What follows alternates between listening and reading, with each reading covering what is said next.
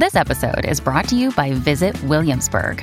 In Williamsburg, Virginia, there's never too much of a good thing. Whether you're a foodie, a golfer, a history buff, a shopaholic, an outdoor enthusiast, or a thrill seeker, you'll find what you came for here and more. So ask yourself, what is it you want? Discover Williamsburg and plan your trip at visitwilliamsburg.com. This episode is brought to you by Shopify. Do you have a point of sale system you can trust, or is it a real POS? You need Shopify for retail. From accepting payments to managing inventory, Shopify POS has everything you need to sell in person. Go to shopify.com/system, all lowercase, to take your retail business to the next level today. That's shopify.com/system.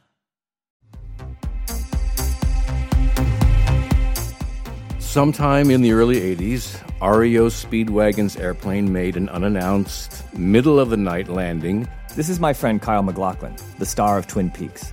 And he's telling me about how he discovered a real-life Twin Peaks in rural North Carolina, not far from where he filmed Blue Velvet.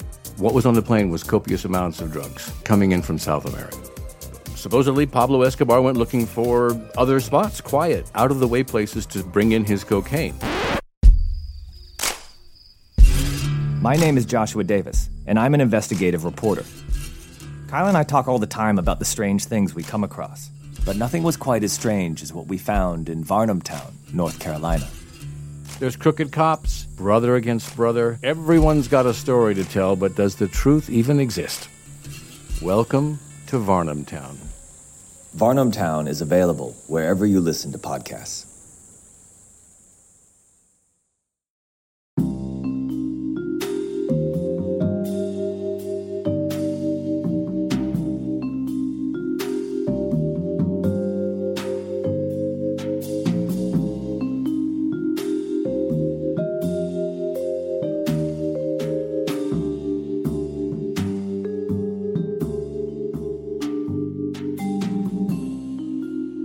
Hello, everyone. Welcome back to LA Not So Confidential. I am Dr. Shiloh, and I'm here with my colleague, best friend, also non-Super Bowl watcher today, Dr. Scott. Hello. Hello. I'm very jealous of your husband, though, who gets to be home and eating something wonderful that you fixed up for him. I made snacks before jumping on here to record. That's great. Yes. So, we decided to jump on and record, even though who knows what's going on around the world. We keep shooting things out of the sky. And I was like, can someone just tell me before I jump on to record 2 episodes? Because maybe it's not worth it. I don't know. It's all balloons. It's all little spy balloons. Coming from my bunker in Dr. Shiloh's house. Just kidding.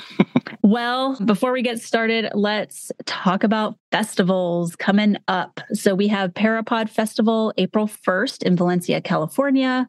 We will be doing a panel presentation with Tammy and Bryce of Hollyweird Paranormal on the crimes and hauntings of the Barclay Hotel. So that's going to be so much fun, so different for us. And I'm just excited to have a different vibe and a different audience. So if you want to attend that, please head over to parapodfestival.com for tickets. We will have a booth as well on April 1st. So come by and say hello to us and Tammy and Bryce. And then, of course, CrimeCon UK coming up. We're making our plans. That is June 9th and 10th in London. And we will be doing a main stage presentation on a presentation we've done a lot on incels.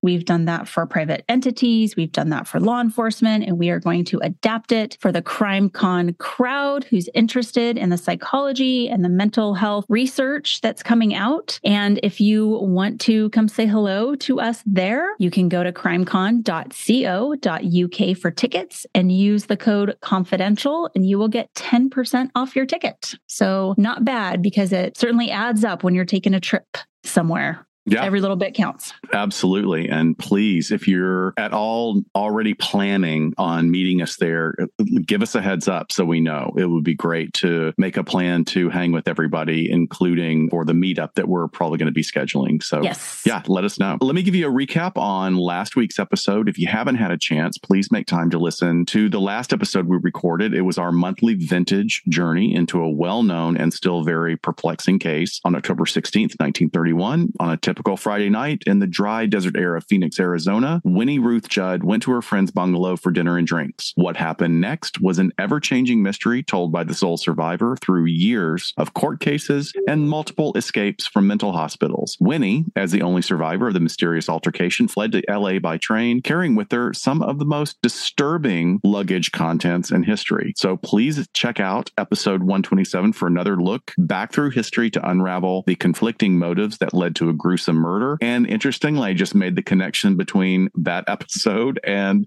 our episode. They're kind of similar in a way. Yeah. Do we have a paragraph of trigger warning for you today? Right. Usually we're like, here it is, take it or leave it. But yeah, I love your verbiage you put down for our trigger warnings here. We have body horror, necrophilia, murder, desecration of bodily remains. Yeah, it's a wildly different one than we normally have. So funeral homes that mishandle or deliberately mistreat human remains have made headlines and breaking news for years. We've all seen it. And there's something just gruesome that hits us in our culture today, that someone would abuse the earthly remains of the dearly departed. And while funeral home regulations vary across the U.S., there are actually some states that require no inspections at all. So this is going to get... Unreal. Yeah, it's going to get dark, people. So before we get started, I just wanted to give a special shout out to one of our Patreon members, Richard, who listens to our show while he is working on bodies at a mortuary where he works. And I know this because I know him in real life. He's a wonderful man and we are his favorite podcast, he says. But I texted him last night and said, guess what our next topic is going to be? Do you think would he come on for Behind the Couch? Oh my gosh, I will ask him. Please, yes. beg him. Okay. We can give him an animal avatar on the Zoom if he doesn't want to show his face. He can be a cute little fox or a kitten or something. Oh, yeah. He's hilarious. He's great. I've known him for a long time. So I will ask. Oh, thank you. That's really exciting. And look, as our listeners know, humankind can be wonderful, warm, compassionate, and kind, or they can use the presentation of those qualities to take horrific advantage of people. And individuals who are in grief and mourning are certainly at the most vulnerable periods of their lives while trying to address the overwhelming process of planning for a loved one's funeral, or not even planning for a funeral, just dealing with someone's death. Who would take advantage of those in grief? I mean, it's one of those things where in the true crime genre, we kind of come along these things where we go, who would do that? And like you and I, here we are, we're the two psychologists going, wow, there are actually more people than you would think that are actually grifters that have this span of criminal negligence to master manipulators and looking for an opportunity to take advantage of people. Yeah. So as just a bare smattering of examples of these kind of cases, in Los Angeles, 11 decaying bodies were discovered in a well-known Sun Valley funeral home. Sun Valley is just a little further north out of LA. It's a suburb, but it's part of LA proper. The non-cremated remains of those 11 people, including infants, were horrifically found in various stages of mummification and putrefaction on not one, but two separate occasions in 2022. Wow, that's recent. In Johnstown, New York, cremation remains and decomposing human remains were discovered at an unlicensed funeral home, with the director reportedly as being on the run by police. And a litany of charges included multiple counts of concealment of a human corpse and failing to bury a body within a reasonable amount of time, as well as endangering the welfare of a child. Just awful. It gets worse. And in February 2009, former morgue employee Kenneth Douglas, who was serving a prison sentence for corpse abuse when the police DNA searches linked him to the abuse of two additional bodies. During the deposition, the morgue employee admitted that he had probably slept with at least 100 corpses. And I'm using air quotes when I say slept. Okay, my first clinical impression is gross. And that's understandable. As the discussion of these types of crimes, it brings up a response that we're pretty much resigned or we're designed to have a reaction to. While the sexual act on the remains of deceased individuals will raise disgust in a lot of people, the relationship to death and human remains has really changed over the last couple of thousand years. Keeping dead bodies for long periods of time in the home is something that used to be done that is no longer done. Bringing people out of their tombs and having them engage in a village celebration still happens in parts of the world. It doesn't happen in Southern California. Right. And I just want to know of, right? Well, I mean, we'll get to it, but I just want to circle back to my giggle earlier because I think we should add gross to clinical impressions handbooks of how we should be able to write about this in reports. Yeah.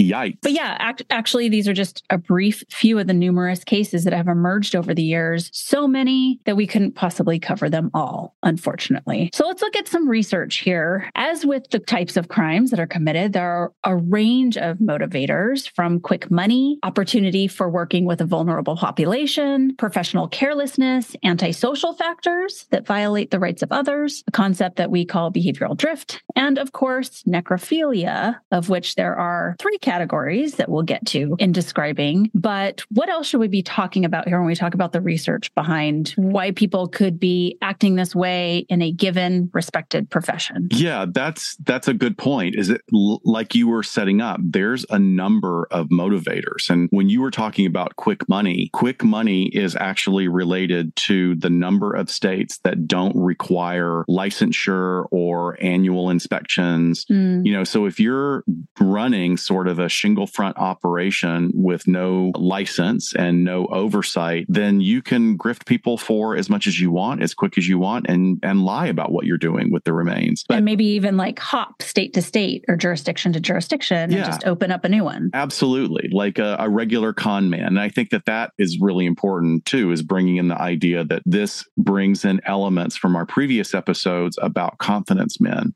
Yeah. But I want to talk about one theory that's really cool, that when I was researching opportunity crimes, I didn't realize that that's actually based on a theory. And I'm going to read this quote from the book that I found. Crime opportunity theory is an explanation that implies and suggests that criminal offenders engage in a rational decision-making choice procedure. They choose targets that offer a high reward and little effort and risk. The occurrence of a crime depends on 2 things: the presence of at least one motivated offender who is ready and willing to engage in a crime, and the conditions of the environment in which that offender is situated. Opportunities for crime. All crimes require opportunity, but not every opportunity is followed by a crime. Interesting way to put that. I like that. It's very simple and straightforward. Similarly, a motivated offender is necessary for the commission of a crime, but not sufficient. A large part of this theory focuses on how variations in lifestyle or routine activities affect the opportunities for crime.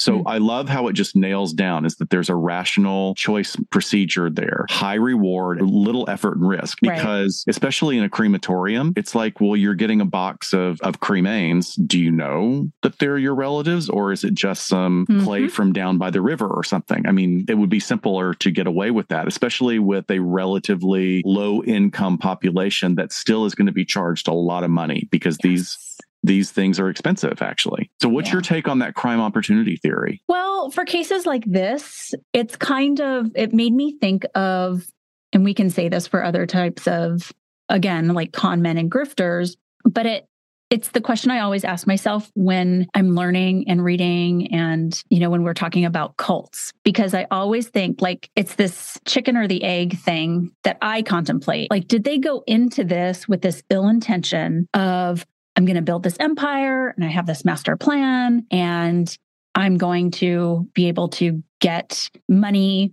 sex, power out of it? Or did they go in with really good intentions at first and then ended up sort of seeing the opportunity, if you will, of what could really be done and what they could gain when they started to act in a malicious manner with the intent sort of after the fact? Does that make sense? Yeah.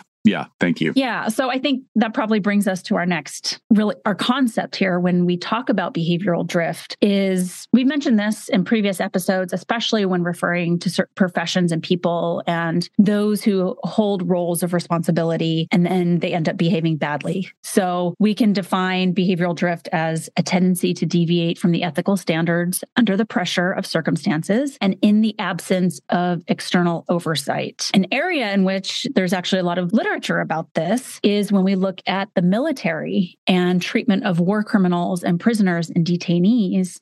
because we've all seen that go horribly wrong, of course. And the DoD talks about behavioral drift as commonly observed in detention and other settings in which individuals have control or power over others' activities of daily life or general functioning. And that just came out really like 2019, fairly new, where they've started talking about this and doing research into it and looking at it in these circumstances. And it's a closed system on top of that. Oh, so God, it's, yeah. Control, contained environment, closed system. That's not a good mix. Exactly. So, I'm sure it was closed and under wraps for a very long time. And more recently, very recently, they've been starting to examine it. And behavioral drift can be further defined as the continual reestablishment of new, often unstated and unofficial standards of behavior in an unintended direction, hence the term sort of drifting, right? It often occurs when established official standards of behavior are not followed and then not enforced. And contributions to this change in standards includes ambiguous guidance, poor supervision, lack of training, lack of oversight, and certain psychological and social pressures can greatly increase the likelihood of behavioral drift. So again, going back to the Department of Defense, they had a directive addressing this that acknowledged, quote, behavioral drift is detrimental to the mission and may occur very quickly without careful oversight and mechanisms and training. So again, think like Stanford prison experiment. Right. Again, getting too much power, treating people like objects. And really, this can go downhill fast, even though we know now that Stanford prison study wasn't as clean cut as they made it seem. There's still some beneficial psychological research to be gained from that. Yeah. And there's also what's lovely about the Stanford prison experiments is that we keep looking at it. And thankfully, there was this information that came forward recently to really kind of break away the mythology that it was like as clean as it had been promoted as years. And then there's also some additional research that I find really fascinating that is honing in and focusing on the majority of the people utilized in that experiment were college-age white males. And that is, that has its own challenges in trying to generalize that to the general public. Would a group of women from various backgrounds, would they have acted in the same way? And you can pretty much assume no, it would have a very different outcome. So just as a total tangent, although super interesting, in 2016, the APA revised its ethics code to include a statement that psychologists do not participate in, facilitate, assist, or otherwise engage in torture, defined as any act which severe pain or suffering, whether physical or mental, is intentionally inflicted on a person or in any other cruel, inhumane, or degrading behavior. This was post 9/11, and it pertained really to the use of military psychologists, which is a whole other can of worms. I think we could probably do 3 back-to-back episodes on that. And I will say was really beautifully and tragically portrayed in a couple of Law and Order episodes. Oh, really? They had a couple of military psychologists that were having to defend themselves in court for basically torturing people. And they would just even the way they would frame things. It's it was a constructive restraint, or, it's no, you tied somebody behind their arms behind their back and hung them from a wall. It's I don't know. Yeah. But in regards to behavioral drift, do you think it applies here, or is it just more of a combination of carelessness and callousness? I don't think we know, right? I don't know. I'm going to lean towards a combination.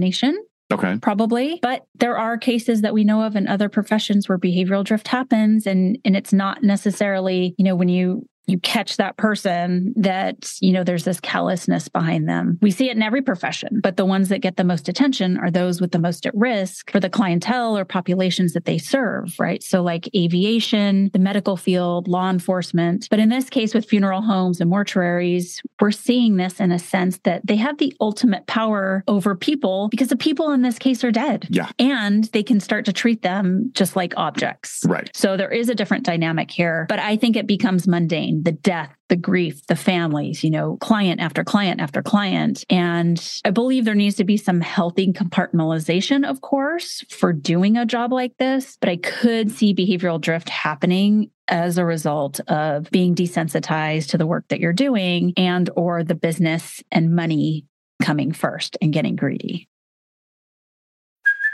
Hey, it's Kaylee Cuoco for Priceline. Ready to go to your happy place for a happy price? Well, why didn't you say so? Just download the Priceline app right now and save up to 60% on hotels. So whether it's Cousin Kevin's Kazoo Concert in Kansas City, go Kevin, or Becky's Bachelorette Bash in Bermuda, you never have to miss a trip ever again. So download the Priceline app today. Your savings are waiting. Go to your happy place for a happy price. Go to your happy price, Priceline. With everything you have on your plate, earning your degree online seems impossible. But at Grand Canyon University, we specialize in helping you fit a master's degree in business into your busy day. Your graduation team, led by your own GCU counselor, provides you with the personal support you need to succeed. Achieve your goals with a plan and team behind you. Find your purpose at Grand Canyon University. Visit gcu.edu. Kickoff for Super Bowl 34. The Titans-Rams 2000 Super Bowl, an instant classic. Hours after the game, two men were stabbed in the street, accused of being in the middle, the greatest linebacker in NFL history. Ray Lewis and two friends are charged with murder. The nation's eyes were glued to their televisions. The trial concluded, and the verdicts came back. Not guilty. What you can learn from all this is that big cases make for big mistakes. Look what happened in O.J. Simpson, and look what happened in Ray Lewis. Lewis went on to have a Hall of Fame career, but questions around that night in Atlanta still remain. So what do you think they're hiding? They know what happened. They know exactly what happened. After 20 years, it's time to get to the bottom line truth. From Tenderfoot TV, I'm Tim Livingston, and this is The Raven. Listen for free on Apple Podcasts or wherever you get your podcasts. For ad-free listening and early access, subscribe to Tenderfoot Plus on tenderfootplus.com. Yeah, good points. Thank you. Let's start with the Sun Valley, California example, which it's technically in LA. After complaints were made about proprietor Mark Allen by the next of kin of his victims, an investigation was opened and handled by the LA County Coroner's Office and the LAPD. The complaints asserted that the mortuary had not released the remains of their relatives to them, and a total of 22 criminal charges were filed by the city of Los Angeles against Mark Allen, the former and for a while on the run owner of the Mark B. Allen Mortuary and Cremation Services in Sun Valley, California. A total of 22 criminal charges were filed by the city of Los Angeles against Mark Allen, the former and for a while on the run owner of the Mark B. Allen Mortuary and Cremation Services in Sun Valley. So during the first leg of the investigation, the coroner's office, their investigators found that 5 bodies were improperly stored in conditions that were speeding up the process of putrefaction. Basically, the bodies were left unrefrigerated, but that was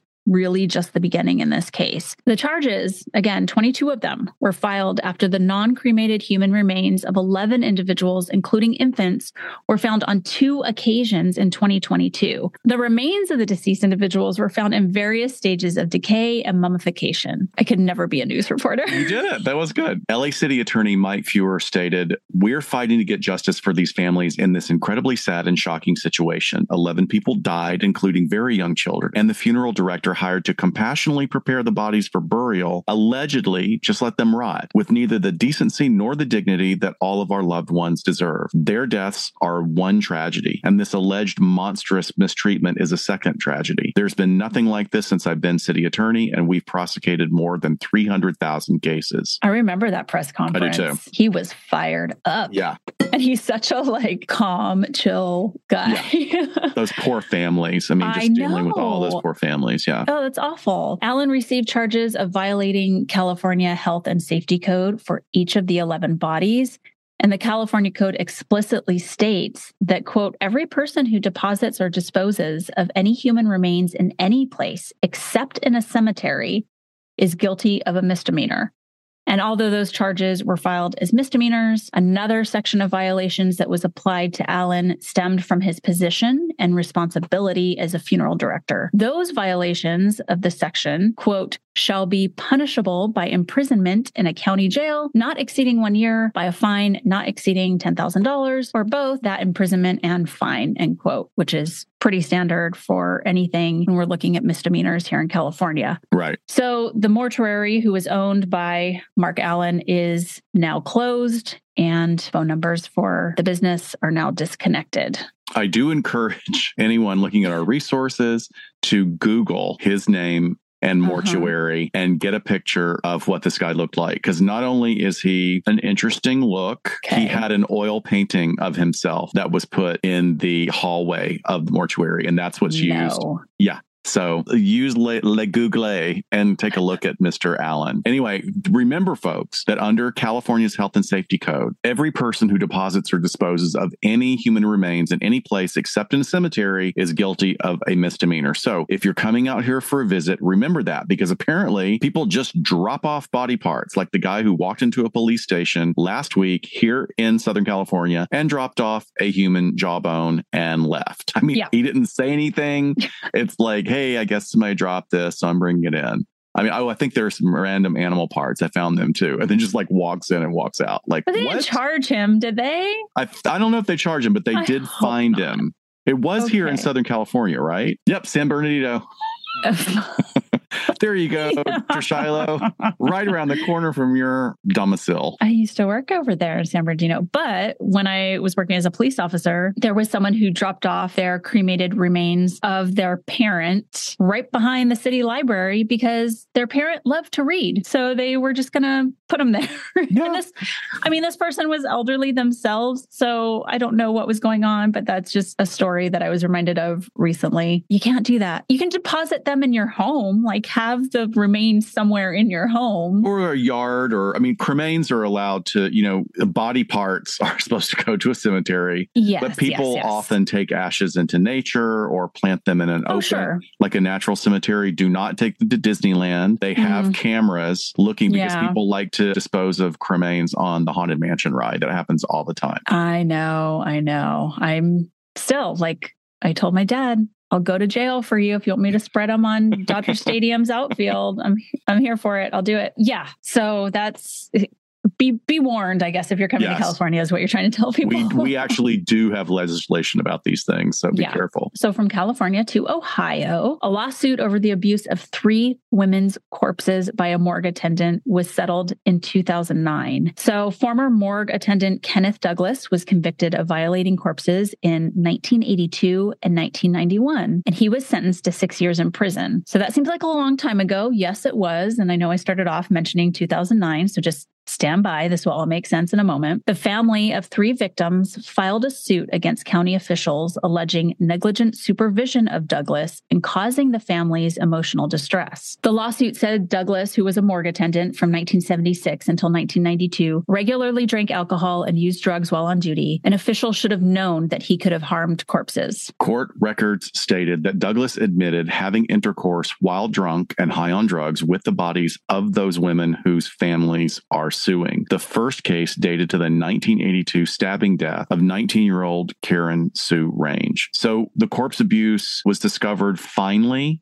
about 25 years later, and they only found this out because authorities were conducting DNA testing for a court appeal in the slaying of Miss Range. So it's all these years later. Yeah. Evidence has come forward. We're going to go and test this. And what they found was that the bodily fluids found on her body was a match for Douglas. So then they sent a press release out. An attorney that was representing one of the families said that the case had been settled because all of this stuff was flying back and forth, trying to figure out what happened. And the final settlement was not known, but it did include payments of up to $800,000 to the families. And then I think that there were additional things that were added, but it's all been kind of shut down where it's not part of public record anymore. Overall, it sounds like that the families were going to continue pursuit of additional monies in the range of $2.45 million.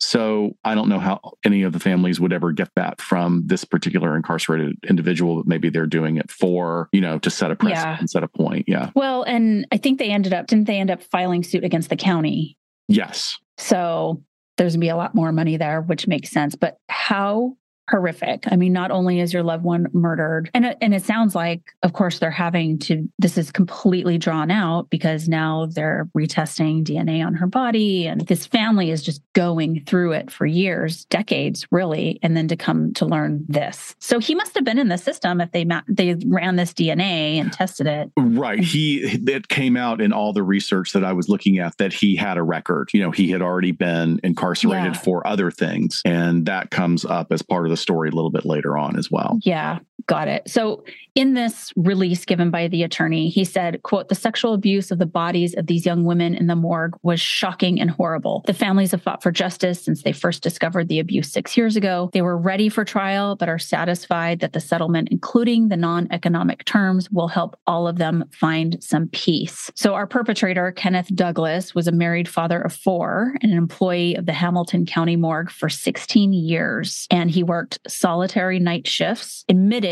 in his deposition that he had sex with up to 100 dead bodies. Douglas admitted to removing one of the victim's bodies from the storage for about 4 hours following its delivery. He then proceeded to drink a large amount of alcohol, used cocaine, and then removed her from the freezer in order to, quote, "have sex with her." The abusive act on human remains allegedly occurred while Douglas was drunk or high on drugs, with him asserting that I would just get on top of them and pull my pants down. The actions went unknown for years until there was a crazy twist in this story in 2008. So that's when Douglas's DNA was found on the body of a 19-year-old female victim who had died in 1992. So all these years later, reports indicate that Douglas would regularly have sex with the remains while they were in queue for autopsy. And as Douglas had previously been convicted of a drug trafficking offense, he had been required by Ohio state law to provide a DNA sample. So when it ran through a database, the sample matched the 1982 sample from the victim. So interestingly enough, yet another twist.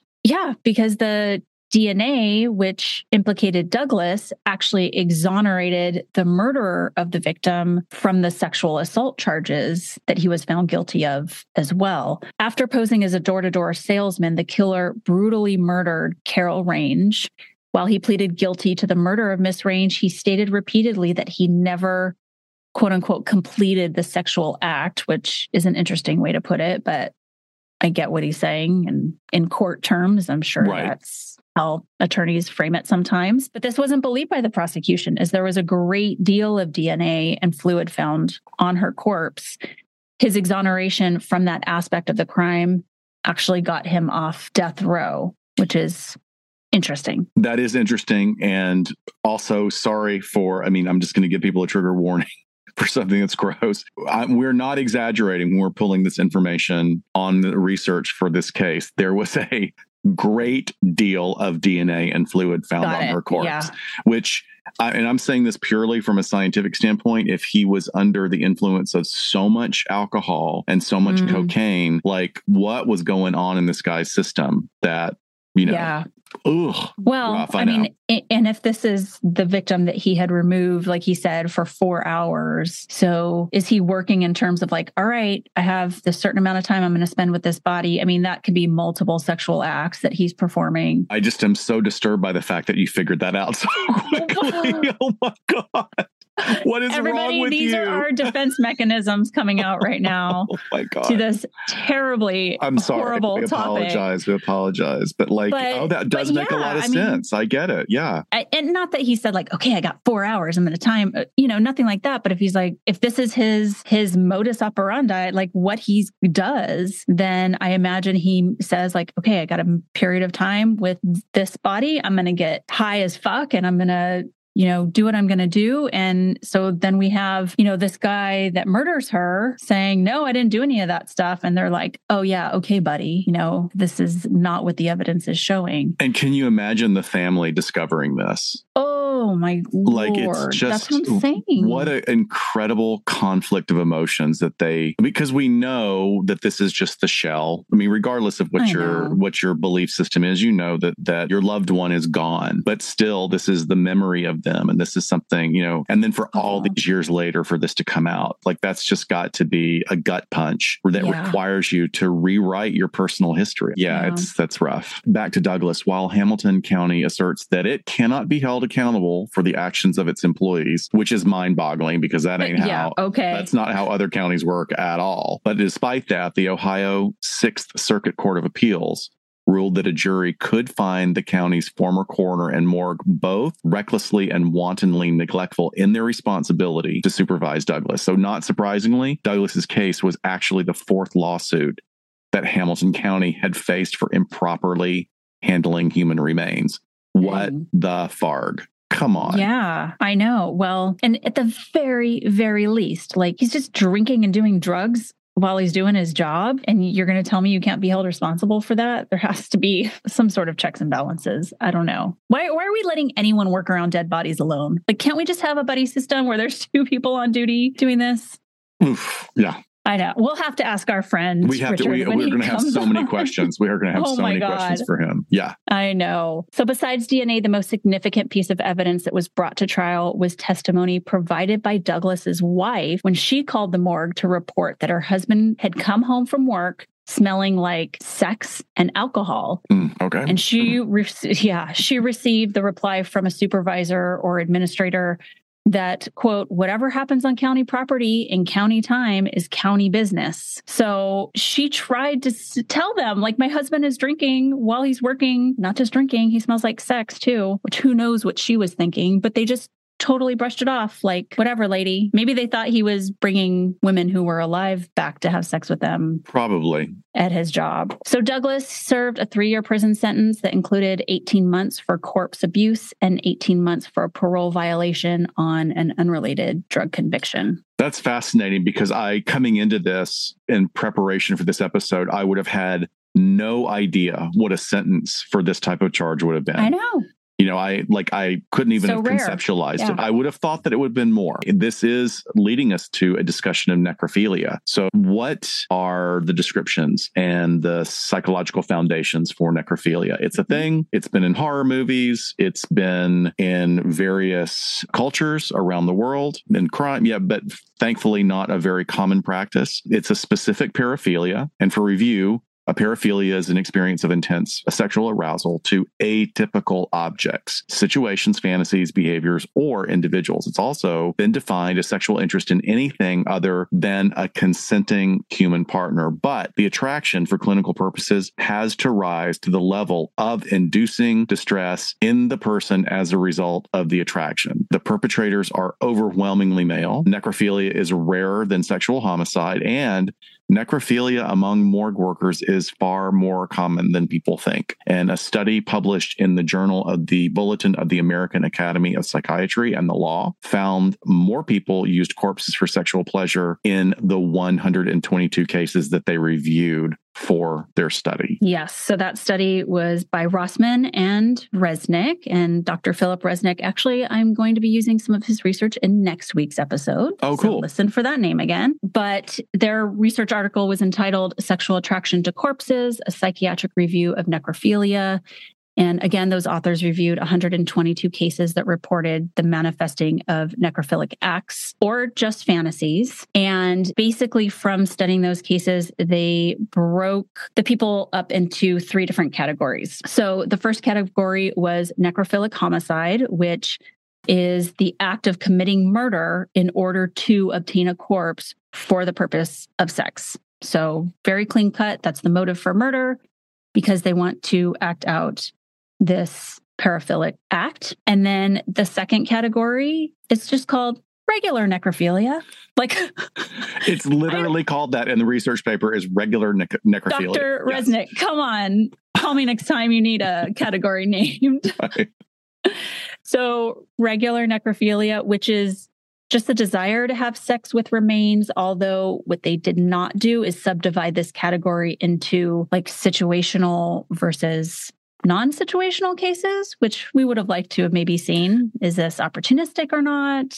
That sort of thing. Yeah, because is the paraphilia extant anyway? Like I'm going to, if I have the opportunity, am I going to do this? So with regular necrophilia, they're saying the way because I know you're going to talk about the third category in a second, the way I'm seeing this differentiated is that they have the desire to have sex with remains, but they're not killing anyone. to have sex with the remains. Yes. They are finding their ways into positions to where they have access to bodies. Right. And it's not just deceased human individuals. There are people who also fantasize about having sex with deceased animals. But those with necrophilic drives are generally able to and do engage in sex with other living individuals as well. Right. So necrophilic fantasy is more like this just area of thought and fantasy for the purposes of maybe masturbation or completing the sex act when they're with someone who is a living partner, but it does not exclude or indicate that they're not able to have sex with people who are alive. I already know like 5 of my friends that are not going to be able to tolerate this episode. I can already tell. I'm so sorry, folks. How many of you are still with us? I don't even think they made it through. And those that stay with us, thank you. You're so patient. And thank you. And Shiloh, thank you for pointing out that we were both having a bit of an abreaction. Like we got a little bit of the discomfort giggles, and that happens. And, you know, I think we're going to probably leave it in because that's important for people to know that, you know, when you talk about difficult things, you do have reactions like this. Yeah,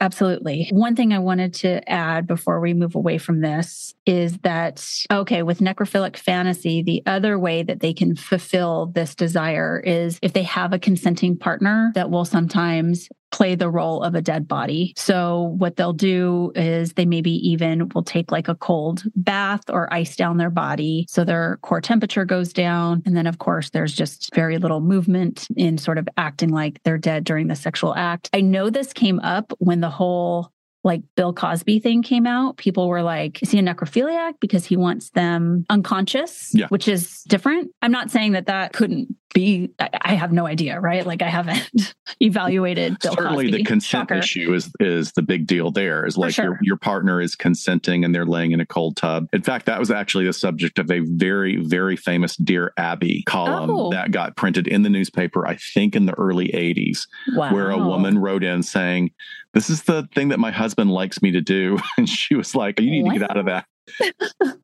But like it's consenting partners and no one's getting hurt, and you're understanding this is part of your partner's kink. And if you don't like it, that's okay too. That's completely fine. You don't have to sign on to things that make you that uncomfortable. Right. Well, so this research asserted that number one, neither psychosis, developmental delay, or sadism are inherent in necrophilia, but that the most common motive for engaging in the act is a way to engage in sex with an unrejecting and unresisting partner. Boy, that tells you a lot. That really tells you a lot. Well, there was a point number 2 that necrophiles will often follow career paths or pursue occupations that create the opportunity to put them in contact with corpses. But some necrophiles who had employment-related access to corpses also committed homicide. So that's a Venn diagram. We're not saying all, but we're saying in some situations, opportunistic killers would seek that out as well. Listen to the 48 Hours podcast for shocking murder cases and compelling real-life dramas from one of television's most watched true crime shows. Go behind the scenes of each episode with award-winning CBS News correspondents and producers in Postmortem, a weekly deep dive. Listen to 48 Hours wherever you get your podcasts.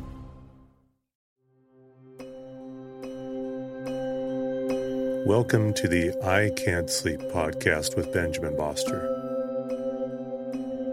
If you're tired of sleepless nights, you'll love the I Can't Sleep podcast.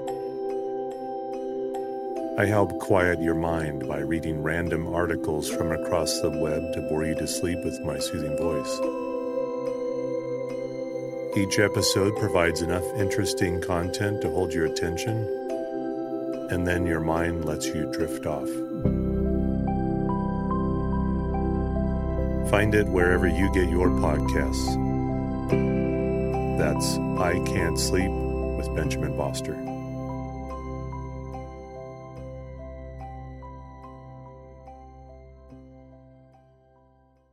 Oh, Canada, a vast, idyllic land filled with beavers, loons, lumberjacks, and polite, friendly folks. We have those things for sure, but there's a darker side to the Great White North, full of mystery, crime, the paranormal, and dark history. Join me, Mike Brown, and co-host Matthew Stockton every Monday for the Dark Poutine podcast as we tell dark stories from north of the 49th parallel with the Ottawa game covering more international cases. You can listen to Dark Poutine for free wherever you find your favorite podcasts.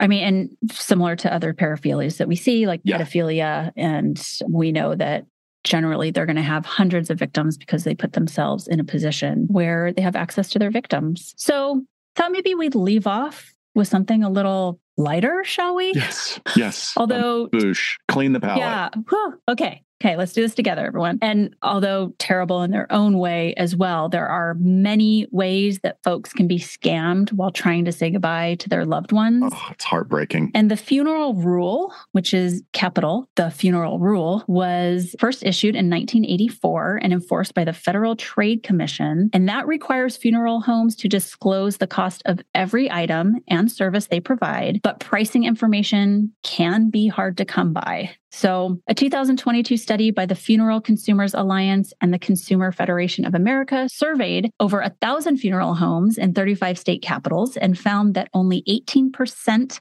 posted their complete price list online, which was hardly up from 2017 when they last did this. The FTC is now considering updating the rule to require that all of the prices have to be posted online from here on out because they aren't even really going above and beyond to give some transparency to their potential clients. Yeah, and remember, it's not all homes that do this. There are some that are incredibly reputable and wonderful. Now, remember, it is also a business, right? I mean, it's a for-profit business, but for the ones that are, trying to make a quick buck, there are some common ways that they try and scam you out of money. Some examples would include they insist that you purchase a casket even if your loved one is being cremated. Right.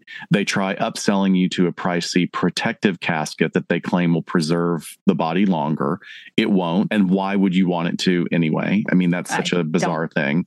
Yeah. I think we're all shifting towards I don't want to be dug up in 1,000 years. Yeah. Can we just decompose as quickly as possible? Yeah, please? Exactly. Just turn me into worm food. Lastly, they will generate prepaid plans that have their own pitfalls. Regulations for prepaid funerals vary widely from state to state, and you might not be protected if, for example, the funeral home that you dealt with goes out of business or you move out of the state where you bought that plan. Mm-hmm. So you need to find out about cancellation policies and what regulations your state has in place to ensure that the money you paid will be there for the funeral when the time comes. So there's some warning signs. If the funeral home, like you were talking about earlier, if they don't show you an itemized price list before you discuss arrangements, that is a big red flag. And that's required by what you were calling the funeral rule. Another warning sign is if a funeral director tries to make you feel guilty for not purchasing the most expensive products and services. Ugh, fuck off. No. Right. Sorry. But that does happen. It still does happen. Oh, that's horrible. So how to protect yourself from these scams? We have a few tips for you. And this is all, just want to give my respects to the AARP who provided these. They have a great website that will help you navigate this if you need to check on this a little bit later. But shop around and ask questions because funeral homes are required, again, to provide all of those prices, even over the phone if asked. And hopefully you can view it online before you even speak to anyone. Again, be wary of package deals that promise a discount on the casket. They often more than make up the difference in fees and unnecessary services on a different end. A funeral home cannot force you to buy a package that includes items you don't want. So I think that's really important. Consider buying a casket or urn from a local store or online. You might pay less, and a funeral home can't legally refuse your choice or require you to be present when it's delivered. Get a written statement before you pay that shows exactly what you're buying and understand what you're getting in a prepaid funeral contract. Does the plan cover only the merchandise, like the casket, vault, or does it include services also? I just want to be really clear, just so there's no bait and switch at some point, right? And then, as we said before, it was kind of a duh moment, but don't buy a casket if your loved one's being cremated. The FTC says there's no state or local law that requires this. So you can go for a less expensive alternative. It's okay. You need to do whatever is right for your family and the means of your family and not feel like you're getting pushed into a corner because of the emotion that's happening at that time. And maybe having someone, this is going to be so personal, but like having someone who's just a little bit more removed if you feel like it's too much to really go over these financial decisions is a good idea. I'm so glad you said that. When my brother passed, we had such a circle of friends that very much cared for him, but being one small step away from being a family member just proved vital to helping us through that. Right. It was really great. And then when I lost a sister a couple of years ago, she did something for her family that was really great, is she had it all spelled out. She had every single thing in a bullet list, exactly how she wanted it. Everything was paid. Everything was like ready to go.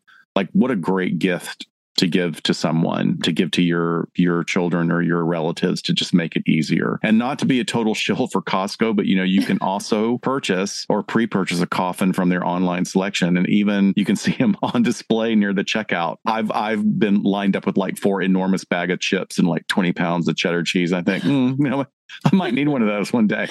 There are also some very inexpensive ways to inter a body, as well as working with the Neptune Society that will prep you for a burial at sea that's really inexpensive. And then there's also a really cool, beautiful, lovely handmade pine bookshelf that actually comes apart and turns into a coffin. Very simple pine box that you can use as a bookshelf for years. It doesn't look like a coffin when it's the bookshelf. What? I know. Isn't that cool? You're like, I'll get a lot of use out of this. I know. I would love that. Now, I have already put my desires into paper, and I am going to get what's called a natural burial. That's where my cremains will be returned to a natural setting like a forest. My sister, like I said, had made that plan for her funeral. It was one of the most beautiful settings that I've ever seen, but I would like that for myself. I know other people like more traditional things. Cool. Just make your plan. Do that as a gift to yourself and to your loved ones. Make the plan ahead of time. Yeah, there's a lot of options. So we have some examples here of funeral homes in entertainment. The series 6 Feet Under really gives the audience a view of what it's like to work in a family mortuary, even though no criminal acts were portrayed in regards to their family business. They do make a real point, though, to show how very detached modern society can be from the process of dying and letting go of our loved ones. So if you get a chance to watch it, highly advise. Love it a lot. Yeah. God, it's probably been... It's been 20 over years a decade, at least. Because if Michael C. Hall was in it before Dexter, right? Right, exactly. Oh my gosh. Well, and then of course there is the film Bernie, not Weekend at Bernie's. That's a whole different thing. That's a whole different probably relates. But Bernie is a 2011 American biographical Black comedy film directed by Richard Linklater and written by Linklater and Skip Hollandsworth. The film stars Jack Black, Shirley MacLaine, Matthew McConaughey, and it's based on Hollandsworth's January 1998 article, Midnight in the Garden of East Texas. And that was published in Texas Monthly Magazine, which again, every time this comes up as a reference for us, I'm like, why is this magazine just always in our research? But they must write great crime stuff too. So it explores the 1996 murder of 81-year-old millionaire Marjorie Nugent in Carthage, Texas by her 39-year-old companion, Bernie Tide, who was played by Jack Black. So Bernie was an assistant mortician in the local community, beloved member. He really becomes the only friend of this woman. And she was recently widowed, very wealthy. And the people of the community hated her, thought of her as very cold and unpleasant. And they, after striking up this friendship, become inseparable, traveling together, lunching together, being out and about together. But his social life really starts to suffer because of her constant demands for his attention. And long story short, he ends up murdering her after her constant emotional terrorism of possessiveness and persistent nagging drones on for quite a while. And for 9 months, he makes up excuses about her absence while using her money for good causes to support local businesses and neighbors. But finally, Tide's stockbroker is doing some investigation of why some things aren't being paid. And this ends up with her family getting involved, the police getting involved, and a search of her house. And they find her corpse in a freezer. So he does end up getting arrested, and he confesses to killing her, claiming that her emotional abuse was a mitigating circumstance. And despite confessing for what we don't hear very often is a very good reason or motive, a lot of the citizens of this small Texas town come to his defense, some even asserting that she deserved to die. And they end up doing a change of venue for the trial. And despite the absence of evidence of premeditation, they do find him guilty, and he's charged and imprisoned for life. So this film had fantastic reviews on just everything, the writing, the acting, the whole feel of it as a Black comedy. And critic Jonathan Rosenbaum called the film a masterpiece, saying the writing is, quote, so good that the humor can't be reduced to simple satire. A whole community winds up speaking through the film, and it has a lot to say. In fact, it's hard to think of many other celebrations of small town American life. They're quite as rich, as warm, and as complexly layered within at least recent years. So it sounds very charming when you just listen to his description, but it's about this mortician and the murder of his bestie. I have to go look for that. Yeah. I remember I had when that came no out. idea of that. I mean, I think I barely remember a couple of clips of Shirley MacLaine doing her thing of being a harridan, and she's a great actress anyway. Yep. So I'll have to look for that. This one is probably a terrible example, and I will take the shame for this. But in one of the iterations of Scary Movie, which of course is a takeoff on the Scream series, yes. there is a funeral scene of one of the characters who dies in the previous movie, and everything that could possibly go wrong at her funeral to her coffin and to the corpse happens. And I feel horrible for laughing at it because it's the most horrible physical humor. But it also is something to remember that abuse of a corpse is often used for humorous exposition in movies. For those of us that are fans of Young Frankenstein, there's a whole scene where the corpse's arm flops out of the coffin and he has to fake that it's his own hand, and the cop is shaking it like, God, why is your hand so cold? Anyway. Tells him to go drink a nip of whiskey to warm up. Right. We just watched it last weekend. It's so good. Wow. You guys, thank you for sticking with us. And if you didn't stick with us, that's okay. We appreciate everyone here. Thanks for being part of our show. And we're going to see you next week on LA Not So Confidential. Bye, folks. Bye, guys. We sincerely thank you for spending some time with us today. LA Not So Confidential is part of the Crawl Space Media Network in partnership with Glassbox Media. Each episode is hosted, produced, and written by Dr. Scott and Dr. Shiloh. Our post-production editing and sweetening magic is handled by the multi-talented Jason Usry of Ear Cult Productions. The LA Not So Confidential theme, entitled Cool Vibes Film Noir, is composed and performed by the talented Kevin MacLeod. He graciously allows us to use his music via a Creative Commons attribution license, and you can check out all of Kevin's amazing work on YouTube. All of the resources for each episode can be found on our website at la-not-so-confidential.com. You can find us on Instagram at LA Not So Podcast, on Twitter at LA Not So Pod, and on Facebook at LA Not So Confidential. Media inquiries and bookings are scheduled at alienistentertainment@gmail.com. Please join us each month on Saturdays at 4 p.m. Pacific Standard Time for a live streaming and very interactive broadcast on YouTube entitled Behind the Couch. Stay tuned to all of our social media for our live streaming scheduling announcements. Subscribe to LA Not So Confidential so you never miss a new episode. And lastly, we'd be honored if you joined our Patreon at patreon.com/LA Not So Podcast. With a subscription, you get an ad-free listening experience, and you'll be the first notified about upcoming live events, social gatherings, and super cool swag coming your way. Thanks for listening, and join in with us next time on LA Not So Confidential. Bye, folks.